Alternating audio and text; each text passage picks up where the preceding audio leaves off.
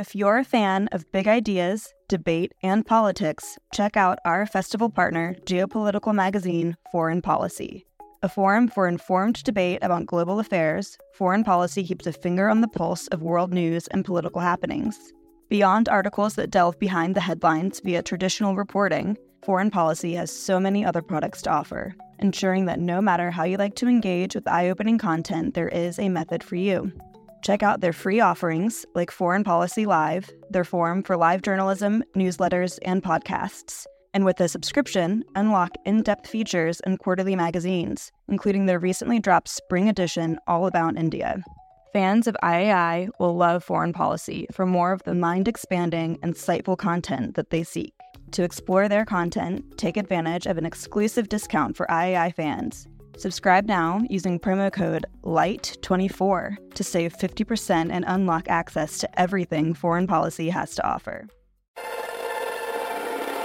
Thanks for listening to this Institute of Art and Ideas podcast, bringing you philosophy for our times. Here at the IAI, we're committed to taking philosophy out of dusty books and lecture halls and into the heart of public life. If you enjoy this debate and want to carry on the discussion, or watch over 1,000 more debates and talks on all the latest issues in philosophy, science, politics and arts, visit iai.tv. Remember to subscribe and review on iTunes.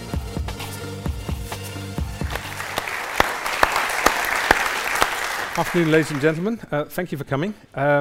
Yes, gravity. We all think we know what gravity is, and I think we've all suffered its effects, so it's very easy to take it for granted. Why is a force that's so central to the universe and our science so elusive in its character? On my right, we have Erik Verlinde, who's Utrecht theoretical physicist and string theorist.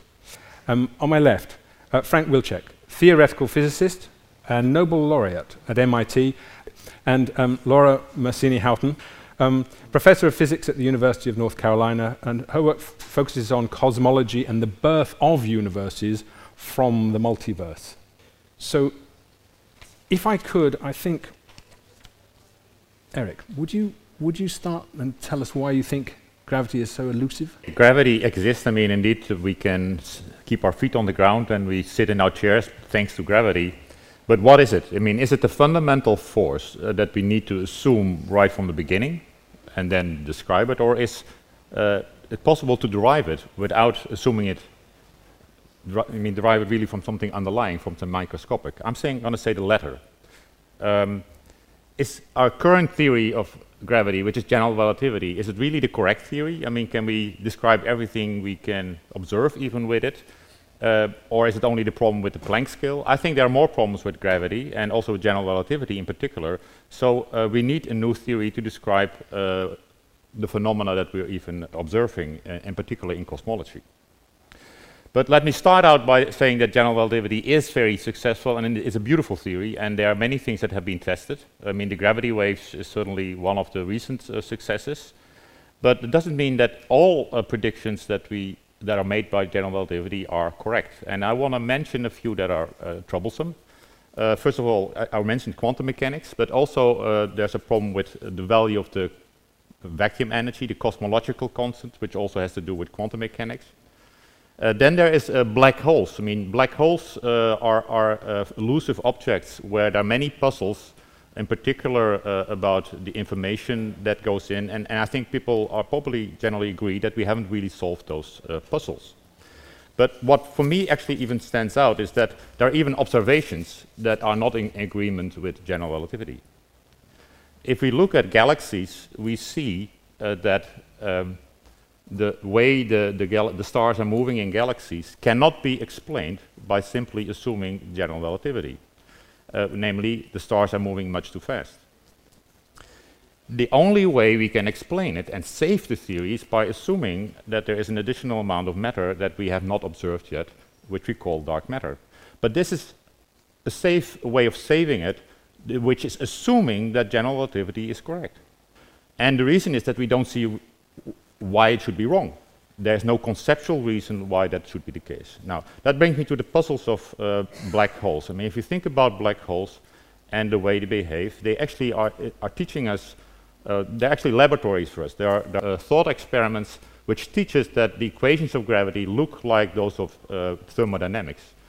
The laws that describe heat and temperature and so on. And those we know we can derive from something microscopic by treating statistically the microscopic molecules. Well, the same is true for gravity. The general relativity equations can be derived from something microscopic, and that's the kind of theory I'm working on, is precisely describing what is the analog of atoms of space-time that we have to assume. And there we go into the quantum phenomena of space-time, and there's a microscopic picture of space-time from which you can derive gravity. And then you can actually also explain the phenomena that we are observing in galaxies without even assuming the dark matter. Right. Frank, do you think that, why do you think gravity is elusive? Well, I think gravity is elusive because no convincing experimental evidence that gets beyond general relativity has been found, nor is there any prospect of any. The people who set out to detect gravitational waves started 50 years ago estimating what it would take to detect gravitational waves from, for instance, black holes merging. And they estimated that they would have to set up some mirrors to detect warping of space-time, which is what a gravitational wave is, that would be able to detect motions of these mirrors that are of the size of 1,000th of a nucleus, 1,000th of the size, not of an atom, but of an atomic nucleus, was 100,000 times smaller, over a distance of 4 kilometers. So when the mirrors are 4 kilometers away, you have to detect that kind of change. And by golly, they took 50 years and surmounted difficulty after difficulty, and there it was. So that's a pretty impressive theory. It may need changes. There are indications that the equations become singular in very, very extreme conditions, like at the center of black holes, or in the extremely, extremely, extremely early moments of the Big Bang. But it's easy to say gravity works well, but you should understand that has a lot of weight. It really works well under all kinds of circumstances. The people who believed in Newton's theory of the planets and Newton's theory of gravity had an anomaly much bigger than the anomaly of Mercury that was very troublesome in the early days. Namely, the planet Uranus didn't seem to be moving the right way. And so Adams, John Couch Adams, and Leverrier said that maybe there should be another planet that's a big planet that's having gravitational influences and causing this distortion of Uranus's orbit. And they could calculate what it would take, where it would have to be, how big it would have to be. They told astronomers, look for that, and they found it. The general relativity was so good to predict the orbit, these changes in the orbit of Mercury doesn't mean that I'm not even sure what the interpretation, I mean, it doesn't mean that dark matter calls for another theory. It could I would argue on the contrary, that it's not just one observation that there's a deficit of mass in certain circumstances. There are many, many different kinds of observations in different circumstances, all of which are coherent with the possibility that there's a new kind of particle that makes this dark matter. I even think I know what the particle is, something called an axion. This great theory of general relativity, and okay, so general relativity undoubtedly it has limitations, but another thing that I would point out is that it's a theory that's very simply formulated. The idea that you should explain something simple in terms of something very complicated, I think, is a little wrong-headed. Moreover, there are quantitative calculations that relate the strength of the electromagnetic weak and strong interactions to the strength of gravity. Quantitative relations that indicate that they all come together, so they all can be treated on the same footing as fundamental forces. And I think I would need a lot of persuading to ignore that circumstantial evidence. Okay. Lara, what do you think? Why is gravity elusive? And would it be a terrible thing if we had to replace gravity? Do I believe it's a fundamental force? Absolutely. And I think that the majority of physicists do consider it to be a fundamental force. We have not succeeded so far in unifying it with the other three fundamental forces. It doesn't mean that a solution is not possible, but the problem with gravity is that, first of all, in our daily experience, it's such a weak force that we really didn't need to bother with it until relatively recently in the history of scientific endeavor. And the other difficulty we have since Einstein's theory came about in the early 20th century is the unification of gravity with the quantum theory. We don't have a theory of quantum gravity. There are two regimes where gravity is extremely important and is not the weak force that we can ignore or neglect in our experiments. And that is, at the moment, the universe goes under Big Bang inflation, and a similar system would be the collapse of a very massive star into one point. In both cases, if you follow general relativity to the dot, you end up with a singularity, which is a very exotic, mysterious object that quite likely is not physically there, is a mathematical solution, but not physically there. So in those two cases, it becomes imperative that we try to understand what the force of gravity is, and that motivates our effort into a theory of everything, a theory of quantum gravity, and so on. The other regime is the future of the universe, because one unique feature of gravitational forces is that they are attractive. We knew that from Newton's time. Of course, Einstein almost single-handedly came up with a very important theory of gravity, his general theory of relativity. But now we know that although that theory has been lended tremendous support, even recently with the gravitational waves, we know it's an effective theory. It breaks down somewhere. So if theory if gravity is a fundamental force, then it has to be explained by an extended version of general relativity, a more complete, a more fundamental theory. Whether that is quantum gravity or something more radical that requires a paradigm shift, like the recent research in multiverse physics, nobody knows at the moment. That's what motivated string theory, was trying to understand gravity and trying to fulfill that Einsteinian dream of a theory of everything. Instead, we ended up with a landscape in string theory. So it's not clear at the moment whether we will have that unification of the four forces in one equation that we can write in a t-shirt, and that's the theory of everything. So the other regime where gravity is very important is the destiny of the universe, the future of the universe. And that is controlled by what Eric mentioned before, something known as dark energy. That brings about a very unusual type of gravitational force, and if you like, in popular slang, it would be repulsive gravity.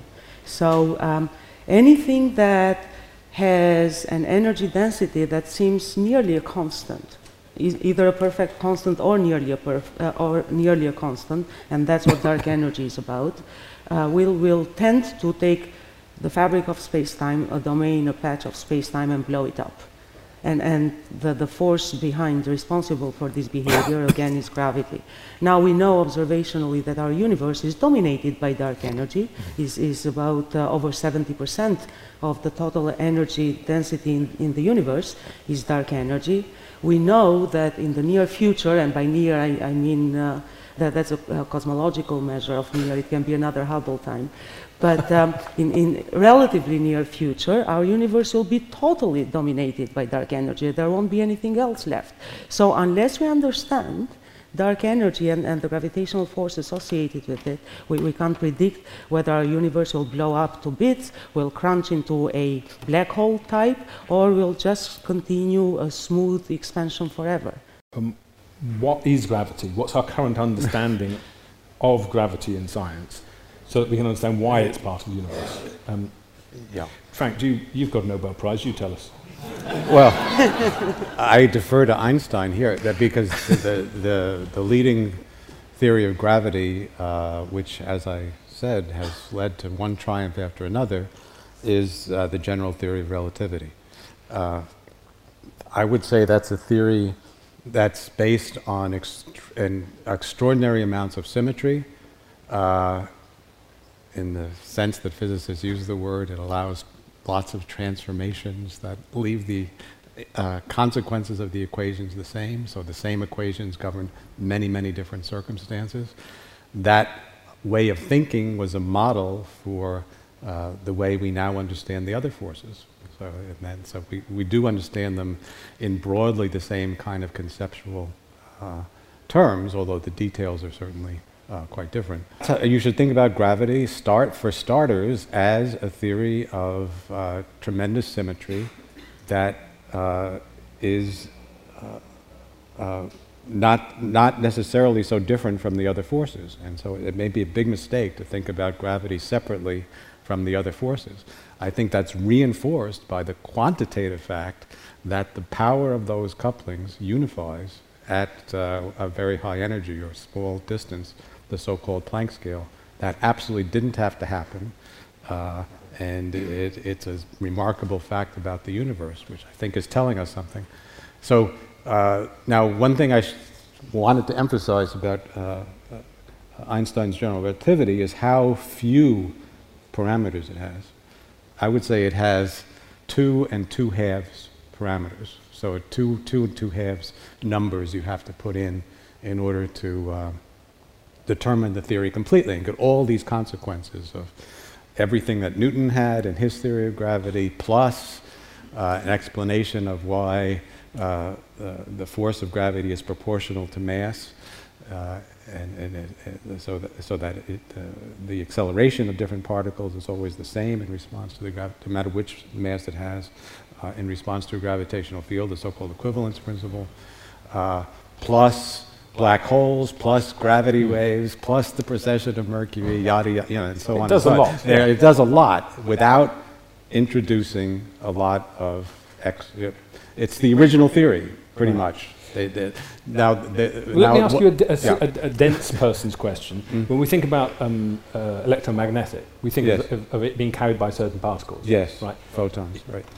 So is gravity carried by certain particles? Yes, gravitons. Okay. It can be treated in exactly the same way. So in that sense, it's just like the other particles. Because I think a lot of times, certainly when you there's a lot of kvetching about how you can't unite gravity with quantum mechanics, but in fact you can. Astrophysicists work with objects that obey the laws of quantum mechanics and have very significant gravity acting on them all the time, and it works, and it's no big deal. The equations do break down in certain very extreme circumstances having to do with extremely high curvature, like in the early moments of the Big Bang or in the center of black holes. So it's definitely not a complete theory. However, those very extreme circumstances are very remote from experimental observations. Now, Eric is raising a different question, which is much more controversial, I think, and just plain wrong as far as I'm concerned, which is the idea that gravity is responsible for the so-called dark matter. To me, dark matter is matter. It looks like matter, it quacks like matter, it waddles like matter. It has many, many properties that indicate it's matter, and I think I know what matter it is. Okay. All right, Eric, why do you think that? I mean, what do you think it is, and why do you want to rewrite the rule book, which Frank is so happy with? Okay, so indeed, I also grew up with the idea that we have the 4 fundamental forces that we like to unify, and that we all think about particles and forces and space-time as being the 3 things that we think about. Now we are developing a new theory. Let me actually make an analogy. I mean, there's also a force which we call elasticity, where you have an object which you deform, you pull it, and then it pulls. And then we wouldn't call this a fundamental force, because we know microscopically how to describe elasticity from the properties of the molecules that make the material. And actually the mathematics of general relativity and of the theory of elasticity are surprisingly similar.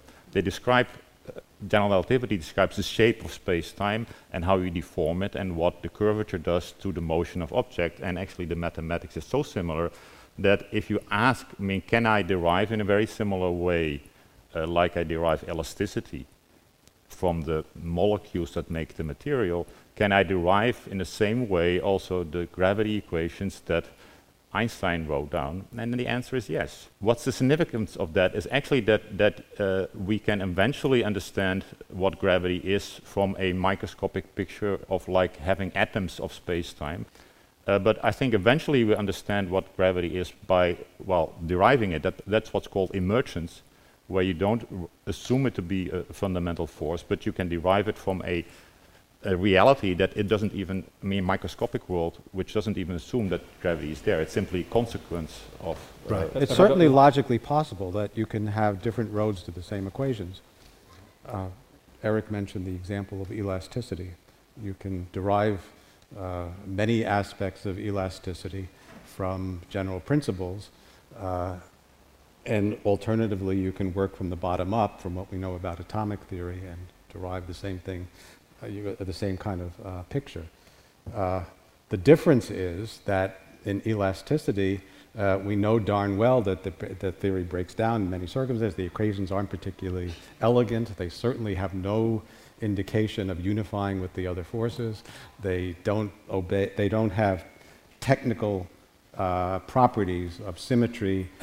They don't have massless particles in their description. They don't have spin 2. They don't, you know, general relativity is not just any theory. It's a very, very special structure. So, and as I said, I'm very suspicious of attempts to derive something so conceptually simple and pure looking from something much more complicated.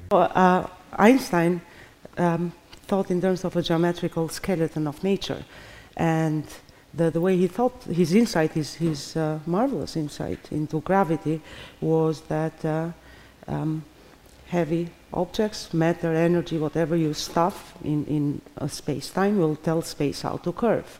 In turn, you can forget about the mass and the weight of these objects, and whatever you put in it, take them away, and now just keep your curved space, and then allow an object to move in that space. Of course, if space is curved, then objects will move along curved lines. So here he plays the force of gravity, if you like, with the curvature of space-time. And an easy way to think about it is flying. If you go, say, from Canada to London, sometimes you'll fly over the North Pole. So in that case, the shortest line, in our daily experience, we think that the shortest distance between 2 points is a straight line. But if you think of a curved space, like the curvature of the Earth, the shortest line would be an arch.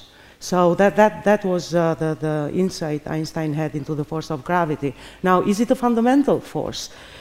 It is as much fundamental as all the other 3 forces that we have at least that we observe in our universe, in the sense that we have promoted these forces into laws of nature. Newton's law for gravity, that the force of gravity goes as inverse of distance squared, we take that to be a law. So yes, gravity is a fundamental force, and the same for general relativity. We know that it works in certain distances and certain energies. The fact that it breaks down at the Big Bang or in the center of a black hole simply tells us that it's an effective theory. It's not the complete story. It's part of the story. So yeah, that's the view. Now, the way I think of Eric's work is that he's looking at the microscopic description of gravity, unlike the global space-time curvature gravity relation. And is that needed? Absolutely, because when you look at microscopic distances, that's when quantum effects become really important. So if there is any hope for us to relate the two, that's one regime we should look at. Another reason, which is probably even more important, is the relation of Einstein's theory of general relativity with thermodynamics, with things like information and entropy, and those in turn are related to time. And one of the important achievements of Einstein was to relate space and time into a unified object, the 4-dimensional space-time. We still don't understand time. It's probably a lot more difficult than understanding gravity, but in order to shed light into that and relate that to information and the second law of thermodynamics, for example, then we do have to search for a microscopic description of gravity, because that will also help us understand gravitational entropy, which in turn is one of the huge handicaps we have in understanding things like information loss in black holes.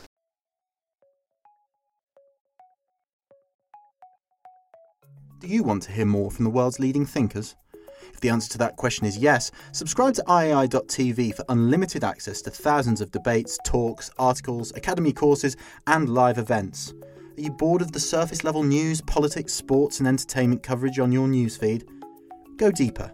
Get the philosophy behind the news and get the latest big ideas from the world's leading thinkers on subjects at the core of the human condition, life, the universe, and everything in between.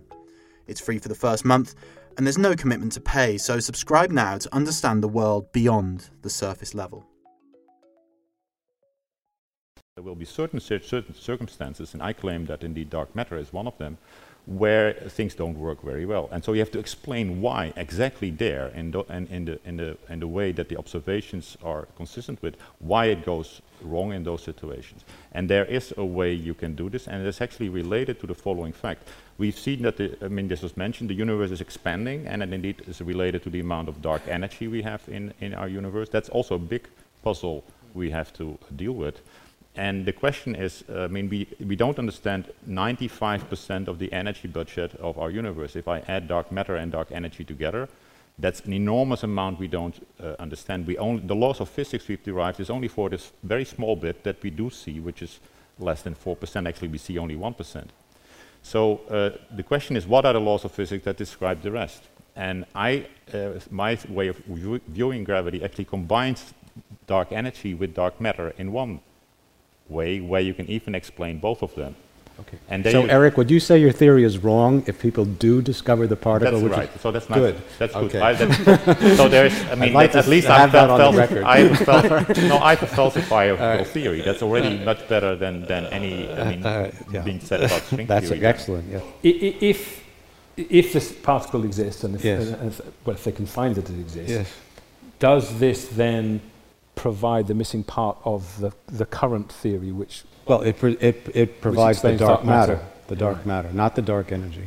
One thing at a time, but it does. it does, and I said it briefly, but let me flesh it out a little bit. The dark matter really does look like matter. It does not look like a modification of gravity.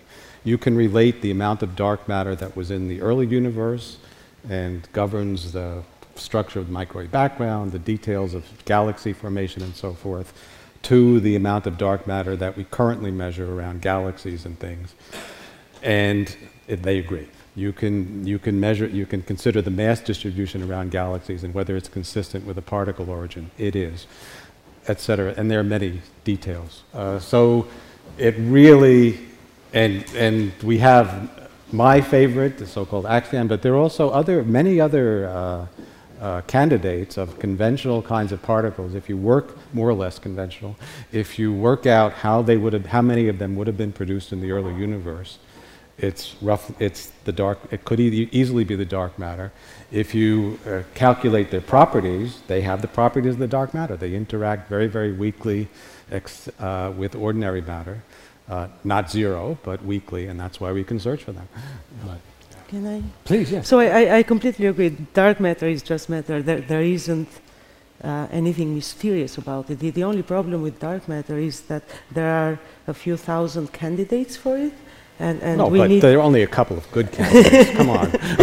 When you say okay, with only a couple of good candidates, but when you say a candidate for dark matter, what does that mean? You can always write. She means what I said. That I think. Yeah, absolutely. That it's something that has independent motivations. It's not just introduced to address this problem of dark matter. It was introduced for other reasons that are very compelling in their own logic, and has all the right properties to agree with what the astronomers have. So the two avenues tried. I mean, the dark matter came about by observing the strange behavior of rotational curves in galaxies, and the two avenues, it's not models, it's a bunch of models in each, but the two avenues tried in the community for decades now are either modify Einstein's gravity so that you can curve space in such a way that you get the right rotational curves, or assume that there is a very heavy object there that is forcing these curves to be a certain way. The modified gravity approaches Are they worth pursuing? Absolutely. It's always interesting to try and find challenges and alternatives to a theory. But so far, for a long time now, they've really failed to match up with observation. And that's credit to Einstein's genius that his theory is standing up so strongly. So that leaves us with dark matter being exactly that, matter that talks so weakly with other particles, and that's the only reason we can't see it yet. Another thing that's worth mentioning in this connection is that there is known kinds of dark matter. Neutrinos are particles that are very, very difficult to observe. The cosmological neutrino background has never been observed directly.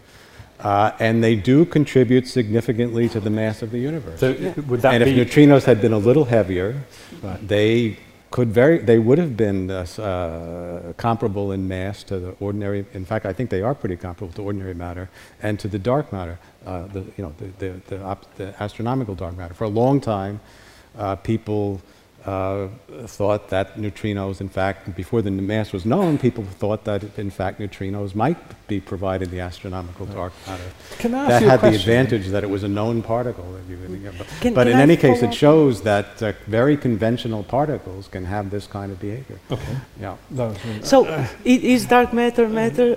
I think yes, absolutely. It's because we have tried alternatives and we haven't done that well in that direction. What remains with dark matter is to be seen.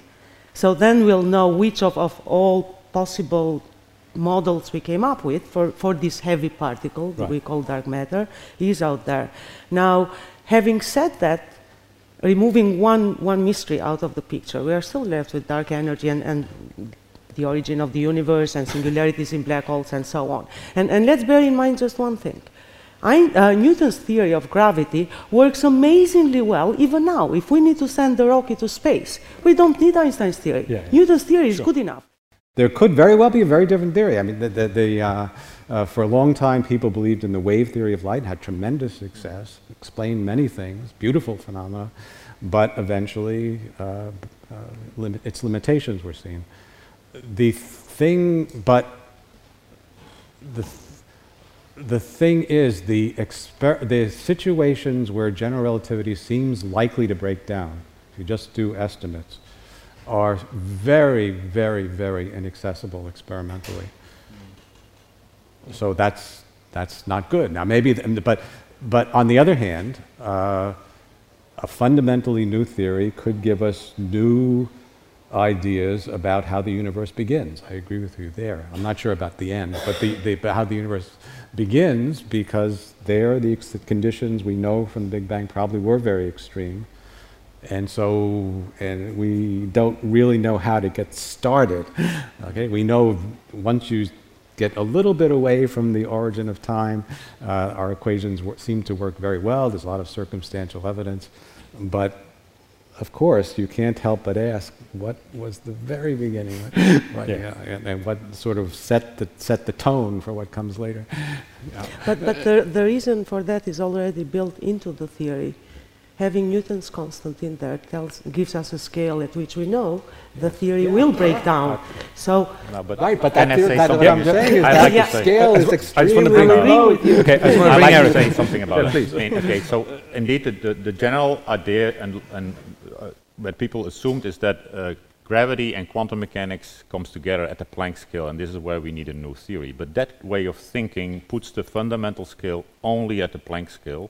And that would have produced, if we really would have followed the theory, a cosmological constant which is 10 to the 120 times larger than we have observed. So clearly there's something, a very big number there, which is a discrepancy between how we think about the quantum gravity and what is being observed. And that's also the reason that actually the theory has two scales, not just one. It has a scale which is the Planck scale, and it also has a scale which is the size of the universe. And now you may wonder, what is controlling the modifications? So do we have to look at only the very tiny stuff where things go wrong, or is there another scale that enters in terms of the size of the universe? Now, when we look at what happens at galaxies, if we ask, when do the rotation curves differ from what Einstein and Newton would have predicted, it happens at one particular acceleration scale. And what scale? The one determined by the cosmological size. So you see actually in the data which scale is controlling even the deviations.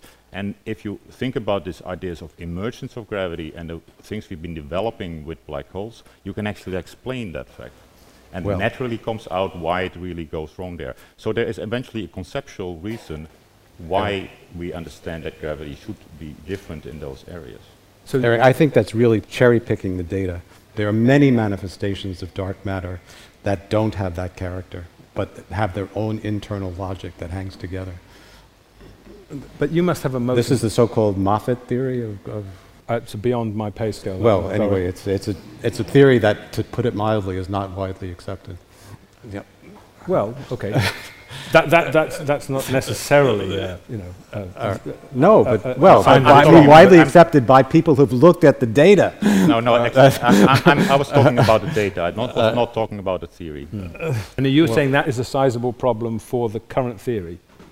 That if you would follow the logic that gravity only needs to be, general relativity only needs to be corrected at the Planck scale, you would run into that problem. That's what I'm saying, yes. So the fact that that problem is there makes also the arguments that people use to say that we only don't understand gravity in those situations wrong. Right. Okay. It's not a terrible thing, though, is it, to have people saying, people basically asking what seem like the unaskable questions? Scientists always have to think about what they think is, every day you have a decision, what are you going to work on, what do you think is promising? And you have to weigh, when you do that, how glorious it would be to make what could be more glorious than showing Einstein is wrong and figuring out the origin of the universe, yada yada. Obviously it is. But the issue is it plausible? Is it likely? Are we anywhere near having access to experiments, having the kinds of ideas? Are there anomalies that need to be explained? And I just don't see it. Well, I'm sorry.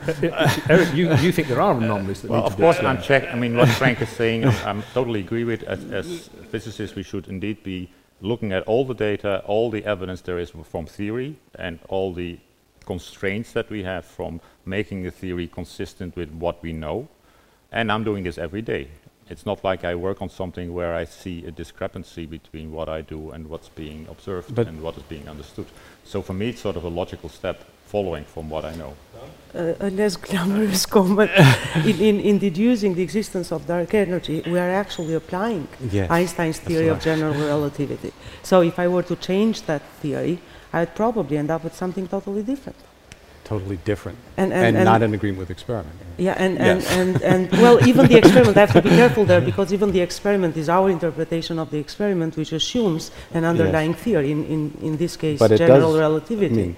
But even if there was a way to decouple, to have a model-independent way of measuring dark energy, which I'm not aware of, but even then, we are exchanging one unknown for another. Dark energy is such a huge mystery by itself that using the scale of dark energy that we can't explain to create certain magnitudes that will help us with gravity, I don't think it will help us. It won't shed light into the conceptual understanding of gravity.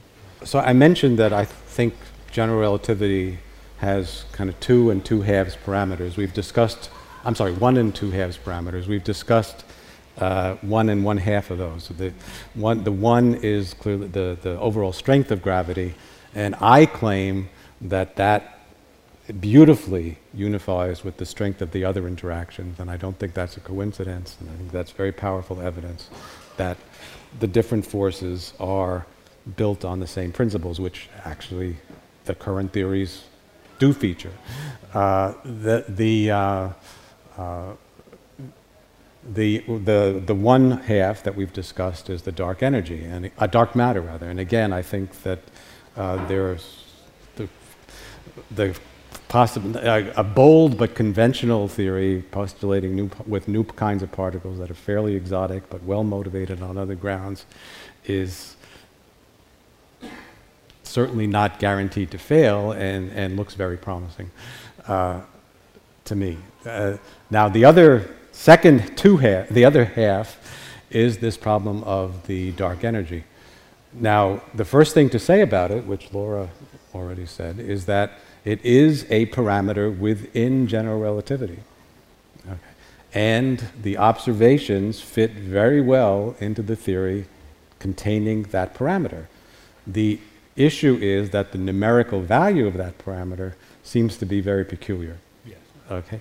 But there's a lot we don't understand about the different possible contributions to this quantity. And so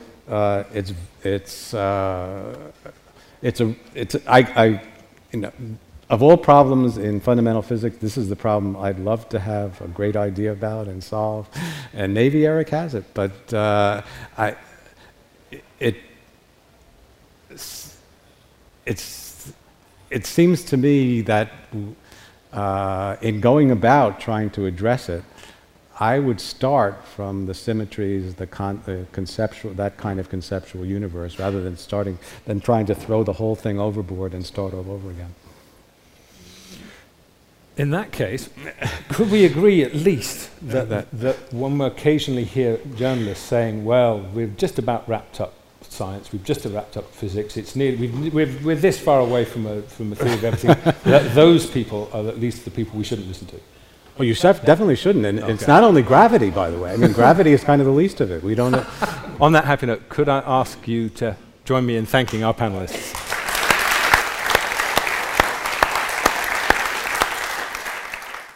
Thank you for listening to this Institute of Art and Ideas podcast. If you enjoyed this debate and want to carry on the discussion, visit iai.tv. Remember to subscribe and review on iTunes.